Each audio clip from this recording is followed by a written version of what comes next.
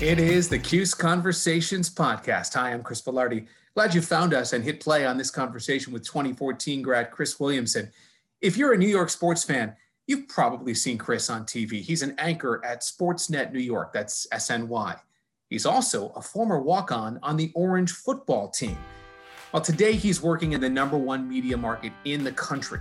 But about a decade ago, he was just a student getting some painfully honest feedback from a Newhouse professor. Yeah, he said, you have a lot of work, to do as far as, my voice, the diction, the hand movements, just being more comfortable on air. And I found that to be a really great kick in the butt to hone in on my craft and elevate my reel, for the rest of my time at Syracuse, so that I would have, the best chance to get a job, right out of school. Chris says one of the things that helped him was finding and really owning his unique voice, something he's leaned into both on the air and on social media over the last year plus, as our country has been simultaneously dealing with a pandemic and serious issues of race and social justice. Stick to sports? Yeah, that's not for Chris. He'd rather encourage the sometimes difficult conversation. We'll cover that and a lot more during this Cuse Conversation. It's been a rough 16 plus months. How are you doing?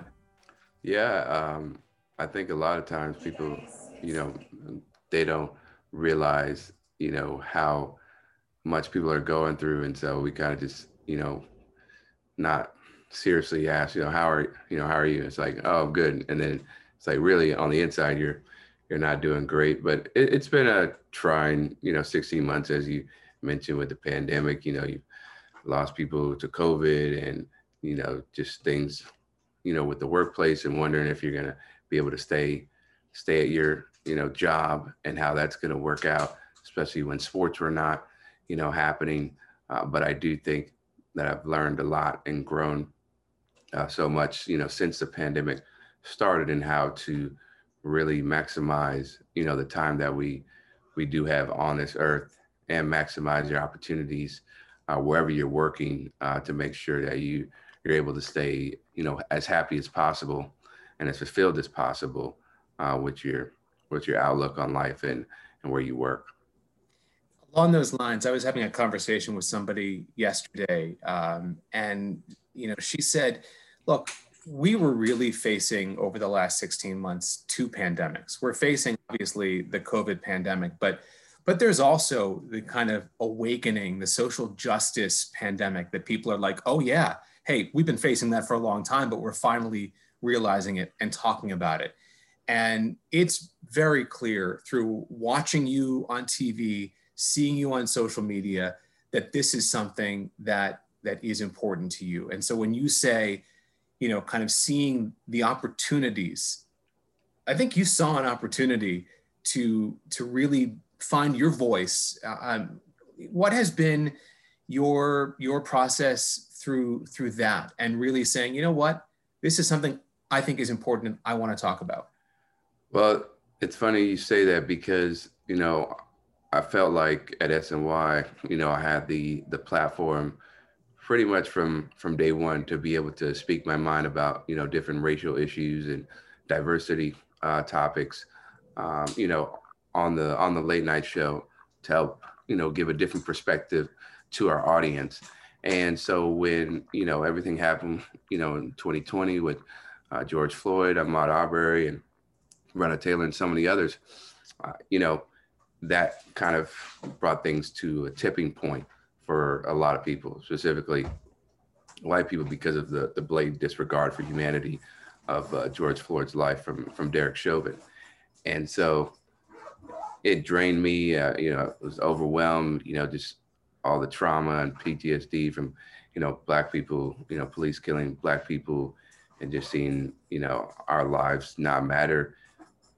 But then I said, look, I have an opportunity at SNY to target their audience that may not be used to hearing these type of conversations.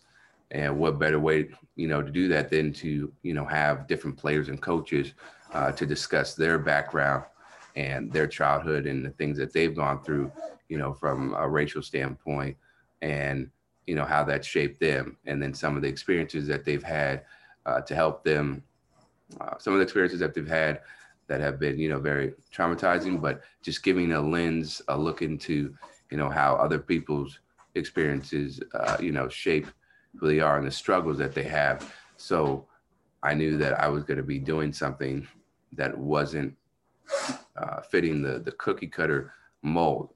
And I thought this was like my small way of trying to make change and advance progress, so that, we can see that, we have a lot more similarities than we think, but also it's wonderful to appreciate the differences from different people's cultures.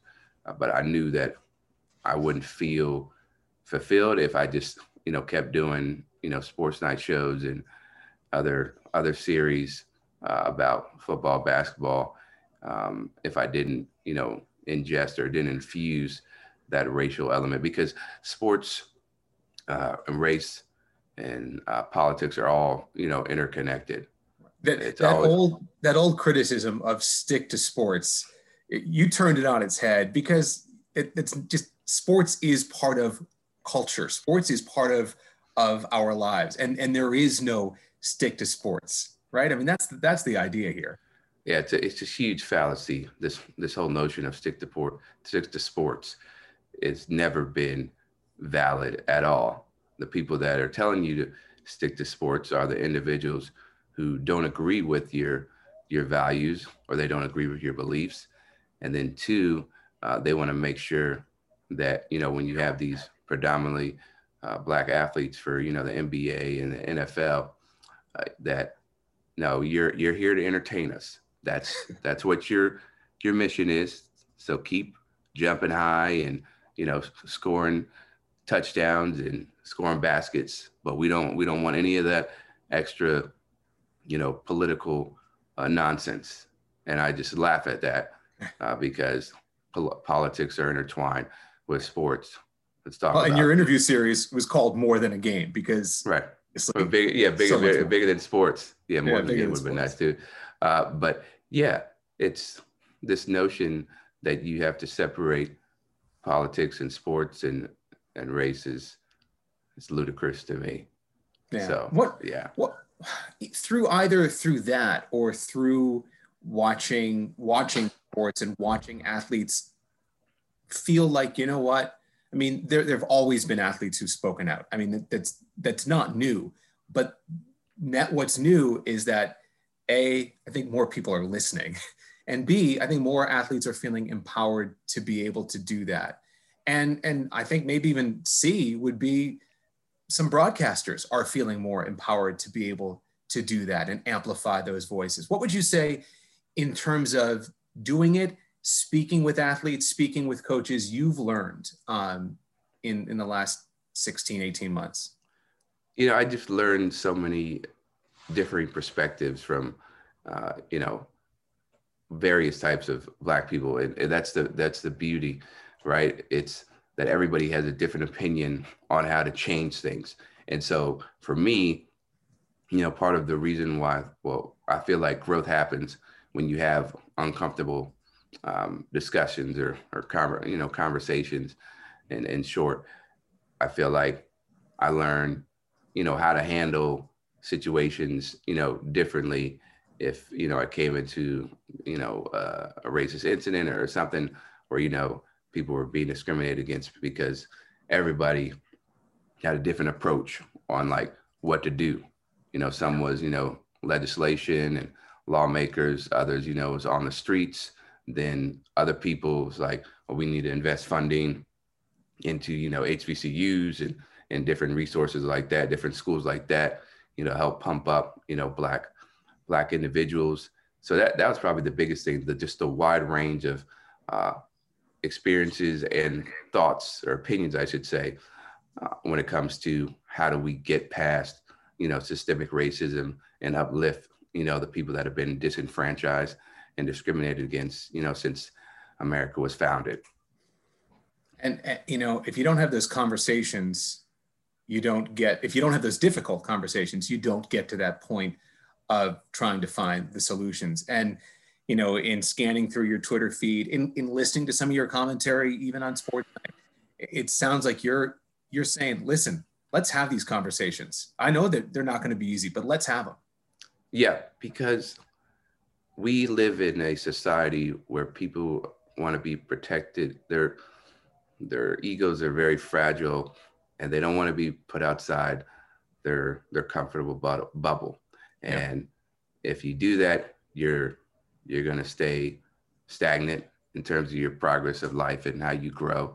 And then also you're just going to be limited and probably, you know, have a lot of biases towards different people. And we all have biases. That certain people have more power with those biases, and it's understanding, okay, I have this bias. Now, what are you going to do about it to make sure it doesn't affect other people's lives, that you don't take it, you know, into action? So that's how I feel about that. Yeah, and certainly, you know, we've seen that awakening with social justice, but even in the last week or so, we've seen a different type of awakening with mental health. And we think about the tennis player Naomi Osaka, who first decided she didn't want to speak to the media. It wasn't something that she was comfortable with. She talked about her anxiety and depression and those kinds of things. And then she stepped away from the French Open. I mean, she's the highest earning female athlete in the world. And she stepped away from one of the biggest tournaments in the world and said, I don't want to be a distraction. But she's made a point, and she's got people talking about another really important aspect, which is mental health. I feel like, unfortunately, after everything that, you know, people have been through in the pandemic, all the Black Lives Matter protest, and, you know, the public lynching of George Floyd, essentially by the cops, people have become less empathetic. They have become more hateful and disrespectful to people's lives. It's as if, I saw somebody said, well, yeah, Naomi Osaka, she makes whatever, 23 million a year or however much she made. So we're supposed to have empathy for her, as if money can, you know, hide insecurities, as money can, you know, override mental health issues. And so I think it's a wonderful, unfortunately, what I think is wonderful is the conversation starting about how we treat athletes, specifically, you know, journalists, and the role that we play in asking and needing to ask better questions, more sensitive questions.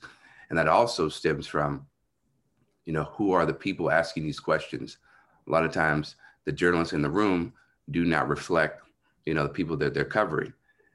But that's not an issue unless you do not have you're not culturally sensitive to the people that you're interviewing, and that you're able to have some sort of commonality where you have empathy and you're not seeing them, you know, just as zoo animals or entertainers that, you know, are supposed to give you smiles whenever you want.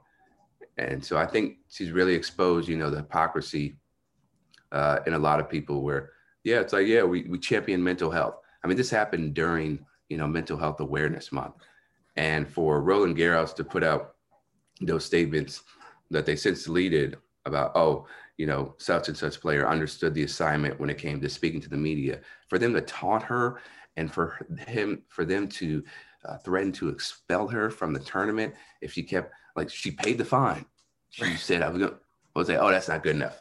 Oh, because you can pay it, because most people can't pay it. It's like, oh no, we're going to get you. It's just a slap in the face. And then on top of that, you know, the person who heads the French Open, they read a statement about Naomi's situation in French and then in English, and they didn't take any questions. So a blatant, you know, contradiction is like, you say you care about, you know, Naomi's health. You say you want her to do these obligations, but you can't even, you know, stand to the fire. You can't even, you know, get questions asked to you because you know you're going to get scolded. So I think a lot of people, there's a lot of fake activism and fraudulent behavior by people for various causes, not just mental health, but many more. Yeah, and you said a key word, and that's empathy, and approaching whatever it is you're doing, whether you're a journalist, whatever field you're in, approaching those you work with, those you deal with, your colleagues, your teammates, your adversaries professionally, with empathy goes a long way. It's I don't. There are a lot of hurt people in this world, and we, as somebody who's done it before, and I'm sure everybody can relate. We project all these issues that we have in our lives onto other people. It's because we're not satisfied. We're not happy with our existence and what we're doing. So we're going to poison other people, or try to poison other people, by making them feel miserable as well. And it just, it takes zero wealth, right? Financially, to be kind and considerate. And I don't know who said it, but it's some quote I saw, like, some person that you run into, maybe on the verge, just one moment, from being set off or triggered, of having a breakdown. So you don't know what that person's going through. That's why if they snap or do whatever, you don't take it personal. And that's how I've been able to, go about life in a lot more a healthy manner, because I know people are dealing with so much. So it's not fair to me to, snap back at somebody when they respond in a harsh manner. And I know I've done nothing. It's like, okay, clearly you have some things that you're dealing with and undergoing right now that have nothing to do with me. So I'm going to remove myself from the situation. Or I'm just going to be like, okay, you know what? I see you're in pain. I'm not going to, try to attack you or antagonize you. I just, I can't, respond in a harsh manner. But yeah, I don't know. So and look, that's not something that traditionally reporters and journalists have necessarily been armed with. That is becoming something now, but it isn't something, their job was to go out and get the story and ask the tough questions and, and kind of pry until they got the answers they wanted. I think we're finding now that there is a shift. There is a better understanding. We got a long way to go, but I'm fortunate to be an adjunct at Newhouse and to be able to kind of teach the next generation to some degree, and I see it being infused much more into the education. That idea of empathy, and that idea of approaching, the story, checking your biases and checking where you're coming from, and better understanding where the person you're profiling or you're talking to, or you're trying to, to get in an investigative type of story, just understanding where they're coming from too. That's huge. And I think that's kind of new. I think unfortunately, yeah, it's new. It shouldn't be new, because no. you do have journalists who are like you said, they're gonna, pry until they get the story. And there's a balance, right? Because as journalists, you want to hold, our public officials accountable, and you need to, find the truth. But at the same time, when you're dealing with these type of situations covering athletes, you need to be more empathetic and less of, oh yeah, I'm gonna get the story. I'm gonna do whatever. I'm gonna get a gotcha moment, because that is only gonna antagonize the athlete or coach. And so it's refreshing to see more people, do that. I still think we have a long way to go, as you said, okay. But it is good that we are having a conversation on a bigger scale about how do you talk to humans, right? That is because people, for some reason, they cannot associate a multi-million-dollar athlete with being a human. You make $50 million a year. How do you have depression? How do you have suicidal thoughts? How do you have doubts? So I'm glad that there are people out there who are becoming more sensitive to the subjects they're covering, while at the same time, maintaining their journalistic integrity. Yeah, it's a balance. I think that's, that's a really good way to put it. So let's back up to your Syracuse experience. What drew you to Syracuse? You're a kid from DC, right? What made Syracuse the place that was on your radar and a place you wanted to be? Well, originally I wanted to be an NBA basketball player. That was my dream. Yeah. Me and my brother. Obviously, that did not happen. I got cut from my JV team my high school year, sophomore year. Up until that point, I had spent all my parents' money on basketball camps, shooting coaches, the whole 9 yards. Yeah. It didn't work out. So I said, I need to quit this, dream, and I need to focus on another one. I said, well, if I can't play the sport, I might as well stay connected. And I was like, well, why don't I talk about it? So at that point, all of my focus really, went into where's the best journalism school? How can I get, reps and experience with, internships? And so Syracuse was one of them. I saw all the people that had gone there, the incredible list of alumni. And that was a school that I felt would give me the best chance to succeed and, live out my dream of becoming a really good broadcaster. So that's the only reason I chose Syracuse, was because of Newhouse School and the reputation that it had. Because that weather, that wasn't it. No, that weather is brutal. We talking about mental health, that seasonal depression and all the snow that comes around, like feels like kidding. 9 months out of the year. That's big. So for me, the Newhouse School provided me with the motivation to get through all those tough winters and experiences, so that I would lose my mind. You see that list of names and you think, all right, well, if that school produced all those folks, then that's the place for me. But you got here and you decided to walk onto the football team.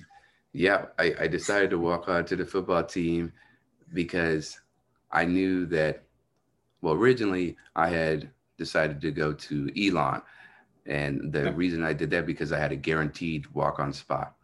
But, a very wise friend who played at Stanford and then now he's in the NFL, he said, Chris, you can go to Elon and you can, have that guaranteed walk-on spot, and that's cool. And they have a good journalism school. But if you go to Syracuse, that's arguably the number one, communication school in the country. So if you do that and you fail and you don't make the team, then you have a world-class, education to fall back on.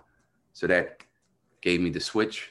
I took my deposit out of Elon, and then luckily there was still a spot open, because I told Newhouse, yeah, I'm not interested. I'm going to another place. I tell you, I'm not lying. And so there's a spot still open, and I'm so happy and grateful that it was, and I never looked back since. But to be able to make the team really affirm, one of my other dreams, which was to play college football, once I knew that basketball was not going to be in my future. Yeah. And that gave me a lot of perspective and insight as well about the business of D1 sports, but also the joy and the innocence of being, in the Carrier Dome and, having all these thousands of fans, screaming for you, shaking their keys on third downs and that rush. And then also, bonding with your teammates. But I'll never forget those type of experiences. Yeah. I mean, that's the thing, to be able to have both of those things. And, and I think there is something about covering sports, but having been on the other side, having been part of a program, a D1 program, and, to see firsthand what it's like to experience those things. It provides you some of that empathy that you need to approach it a little bit better as you're asking the questions and dealing with the athletes and understanding kind of the process and what they go through. Exactly. That's the thing, right? You understand how controlled it is, where they only allow, like 3 players, maybe, or a couple players, each game to talk. They're not allowing, everybody in the locker room. It's not like it is for basketball. And then also, you see how the media is asking questions, and then you see the responses that your teammates are having, and how that affects the group. and how that affects the team. But yeah, being able to play on a Division I team for a couple of years and making all the relationships that I did, it gives me more, how do I put it, more respect, from people when I just bring it up, or people, research and see what I've done in my career. They're like, oh, you played D1, you played at Syracuse. It's like, whoa, and like, yeah. But it is something that gives me a leg up and provides, or I should say, it allows me to be seen, I guess, in a better light and have more opportunities because of my background in Division I football, and being able to relate, to a viewer, or relate to a viewer what's going on in certain plays and all that. But the biggest thing, like you said, is empathy. Yeah, right. You can what it's like on the other side. Now, obviously, that's a grind. Being a D1 athlete in a Power 5 conference, it's a grind. Newhouse is a grind. The amount of work you have to do and to produce the quality that the professors there are looking for. And, you got some tough love at Newhouse too along the way, right? I did get some tough love. That's what we call a tease, leading into the South. Yeah. Professor John Nicholson, when I came into his office, my junior year, and I showed him my reel, and I thought I was doing pretty well. Obviously, I don't know what I was thinking. I was in La La Land. And he said, yeah, you're not very good right now. Yeah. Like, you're just not very good. And to be fair, I mean, I'm not totally surprised, because I didn't have the amount of reps that I would have wanted going into in my junior year, just because of how football didn't allow me to do on-air activities, on-air responsibilities at Citrus and other places. But yeah, he said, you have a lot of work, to do, as far as, my voice, the diction, the hand movements, just being more comfortable on air. And I found that to be a really great kick in the butt to hone in on my craft and elevate my reel, for the rest of my time at Syracuse, so that I would have, the best chance to get a job, right out of school. So I always appreciate, Professor Nicholson for saying that, giving me some good old humble pie. Well, and anyone who knows or had Professor Nicholson, he doesn't pull punches. He tells it like it is. And that, you need to hear that, right? I mean, especially, man, to get into this business, to get into the broadcasting business, it's pretty competitive. I mean, that might be an understatement. And so, you need to hear those things. You need to get that honest assessment once in a while. Yeah, you have to be thick-skinned. You will not survive in this industry if you don't have thick skin. And so I don't take anything. Again, we go back to that personal thing. Yeah. Like, maybe I didn't feel this way, always, when I was in college. But when people are giving you, critiques and suggesting different ways to, improve your product, you don't take it personal, because if they have their best interest, then this is probably something that is going to, help your future, and you shouldn't get upset or defensive. Yeah, no, that's absolutely, important advice for anyone who's trying to climb that ladder. And look, and you pay your dues, and you go to the places that you don't ever expect. I mean, did you ever see yourself living and working in northern Wisconsin? Not a shot. Not a shot at all. I had no idea where Wausau, Wisconsin was, before I got the job. And that those 2 years that I spent in Wisconsin were some of the more valuable years that I had in this industry, just to build a foundation and to, you mentioned before, finding your voice. That was where I started to really find my voice, and how I wanted, what I wanted to do, and what my personality was going to be like on air, at a professional TV market. So I remember 4 weeks on the job, they sent me out to LA to cover the Badgers Sweet 16 run against UNC, and then they ended up playing Arizona, and they won that game they go on to the Final Four. But 4 weeks on the job, you know, I'm all alone. I got to do all these live hits for news and sports, and I'm on one side, you know, extremely excited and looking forward to the opportunity. The other side, I'm nervous. I'm a nervous wreck because I've never been in such a, you know, high intensity situation. Nothing like that's, I never had anything like this at Syracuse. So for me, that experience alone let me know I was meant for the business, because I missed my first deadline. I didn't get to do a hit in the A block because practice ran up really close to our 5 o'clock show.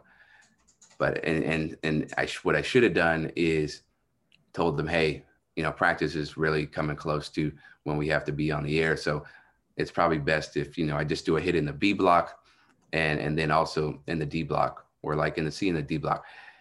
But because I didn't have that wherewithal or didn't have that confidence as a new employee to be like, look, I can't do this.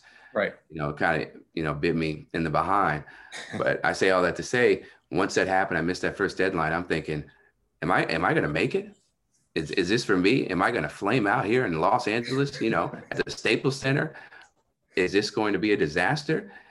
But then I remembered they sent you here for a reason. You know, you were placed in this position for a purpose, and that was to succeed and thrive. So I had a conversation with the news director, and then, you know, about different responsibilities and how we were going to adjust things. But then also I said to myself, you just need to, you know, keep it simple, stupid. That was one of the acronyms that my sports director taught me. And I just like, get it done. Just get it done to make sure you hit your deadline. And, you know, ever since then, I've been, you know, much more productive and extremely, you know, reliable when it came to, you know, making deadline. Well, there is, I think any of us who've been in the business have that, you know, that real moment where we're working for perfect and it doesn't make deadline. You realize, all right, deadline is more important than perfect. Get it on the air, get it done, be that reliable reporter, right? Make your slot. That's it. And they know that they can trust you. Yeah, exactly. Because if you don't, you will be out of a job, right? It's not as if, oh, I missed slot, so I'm going to get a C on this instead of an A or D. It's like, no, you will be out of a job. And then nobody wants that. So, no, but what I produced is perfect. Yeah, but it's 2 hours too late. So it doesn't anymore.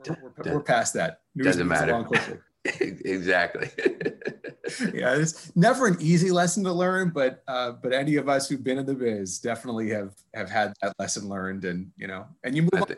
I think it's necessary. Yeah, you move on, but I think those lessons are necessary, and that's why I believe, you know, working, you know, for some people they can come out the gate and work at, you know, a big market and they're thriving, but for a lot of people, you have to, you know, start in a small market where you can make plenty of mistakes and not feel like you're going to get, you know, judged or ridiculed or disciplined for it. You set that foundation. That's one of the things that scares me a little bit, is that, you know, you see people kind of jumping right to big markets right away, and they're not getting that learning experience at a smaller place where, you know, it's okay to slip up once in a while. You'll be all right. You know, you do it in a big market and your 2-year contract's up and they got another young kid coming in, and so, right? I mean, yes, they are ready to replace you like that. I think that's a tremendous point. You are replaceable. So don't ever forget that in this industry. And that's why, you know, you keep your hunger going. Yeah. I think that's also one of the benefits of finding your authentic voice, because, you know, if you're replaceable with somebody who sounds and looks just like you, whatever, but if you are an authentic voice, if you're different, if you stand out because you are real, you know, that's a little harder to replace. It is a lot harder. And that's why you want to do everything in your power to stand out. You know, you stand out, you have a versatile approach and a way that you look at your craft, but you don't stand out to just stand out. right? You stand out because that's of who you are. Essentially, I'm saying you're not being a fraud, or you're not faking it. This is Right. something that, is real. For me, I've kind of just a lot of, because of this industry and how it's, dominated by, predominantly white males, I have watered down myself a lot of times to placate to, fit into what they want. A lot of times I'll still be my goofy and joyful self, and, bring the thunder, so to speak. But they've been trying to pull back. There've been a lot of times where they've tried to tone down, my approach and my personality, because it isn't the norm. But after this year, or I don't know, after this year, change, whatever, 2020, I've become much more confident in being my true self that I am, off the camera, still professional, but I'm having the time of my life. We're talking sports, we're talking about sports. We're not talking about death. We're not talking about murder. Like I can give you serious, and I can give you perspective, but I also am going to be loose when it comes to talking about games. Because there's no sense in being serious all the time about that. Yeah. I mean, and what a place to be doing it in New York City. And you got two NBA teams in the playoffs, at least for a little while longer, as we record this.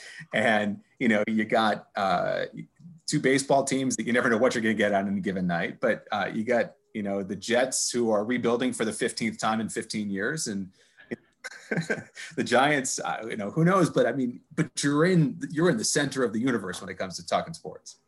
And I love that, because there are so many different conversations to be had and exciting moments to see and play out, whether it's, from, the Knicks and Nets. And then you have the other side of it, where the Jets and the Giants have been extremely disappointing and depressing.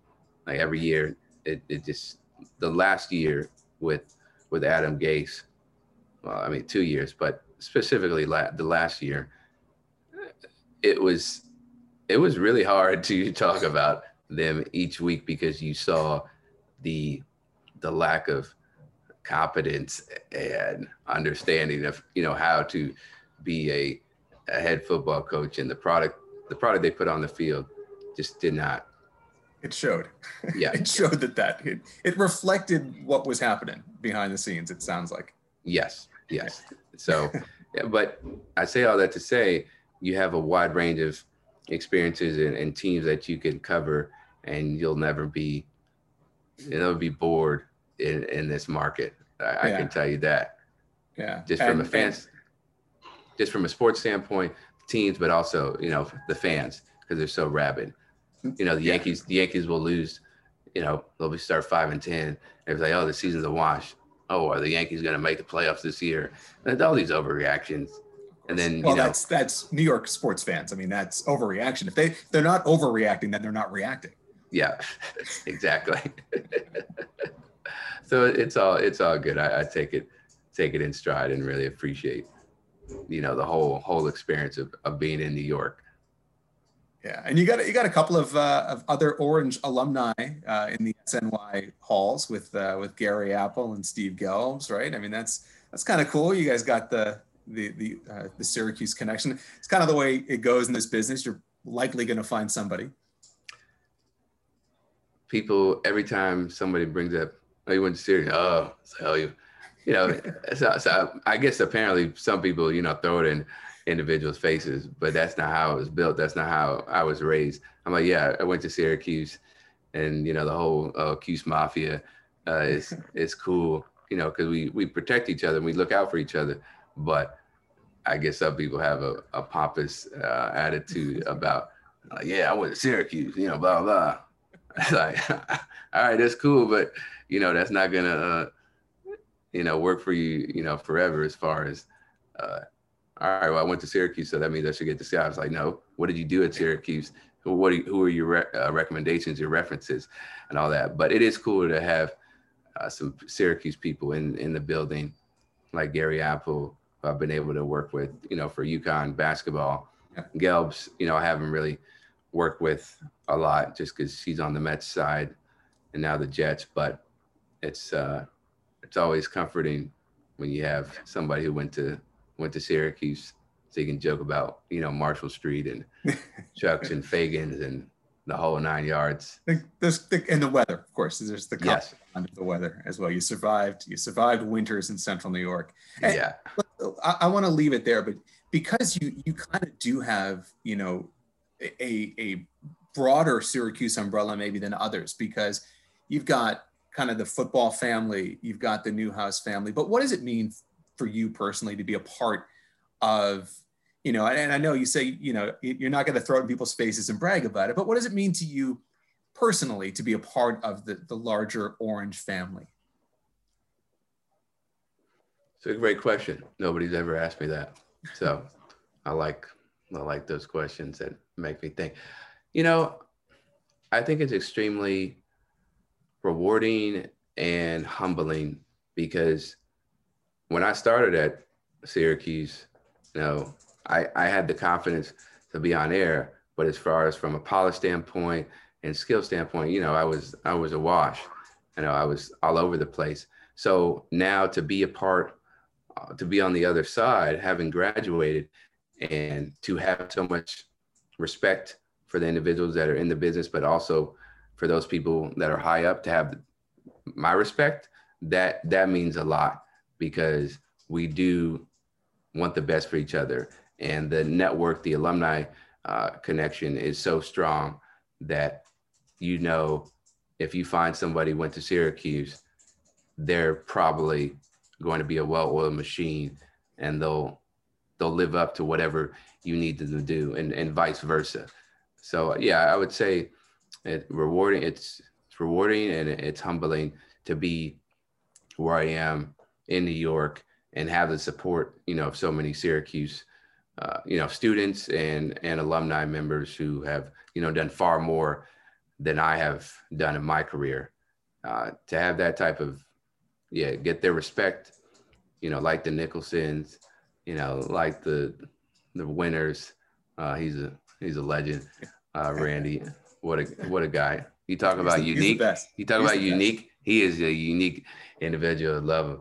But to have their respect, and other people in the business, AC, Anthony Calhoun. Yeah. It's a humbling feeling, to say the least. Thanks again to Chris Williamson for spending some time with us. You can watch him on SNY and find him on Twitter at CWilliamson44. If you just found the Cuse Conversations podcast, please check out some past episodes. Hit subscribe, tell your friends. We're available wherever you get your podcasts. Until next time, I'm Chris Velarde. You can find me on Twitter at CVelarde. Talk to you soon. Go Orange.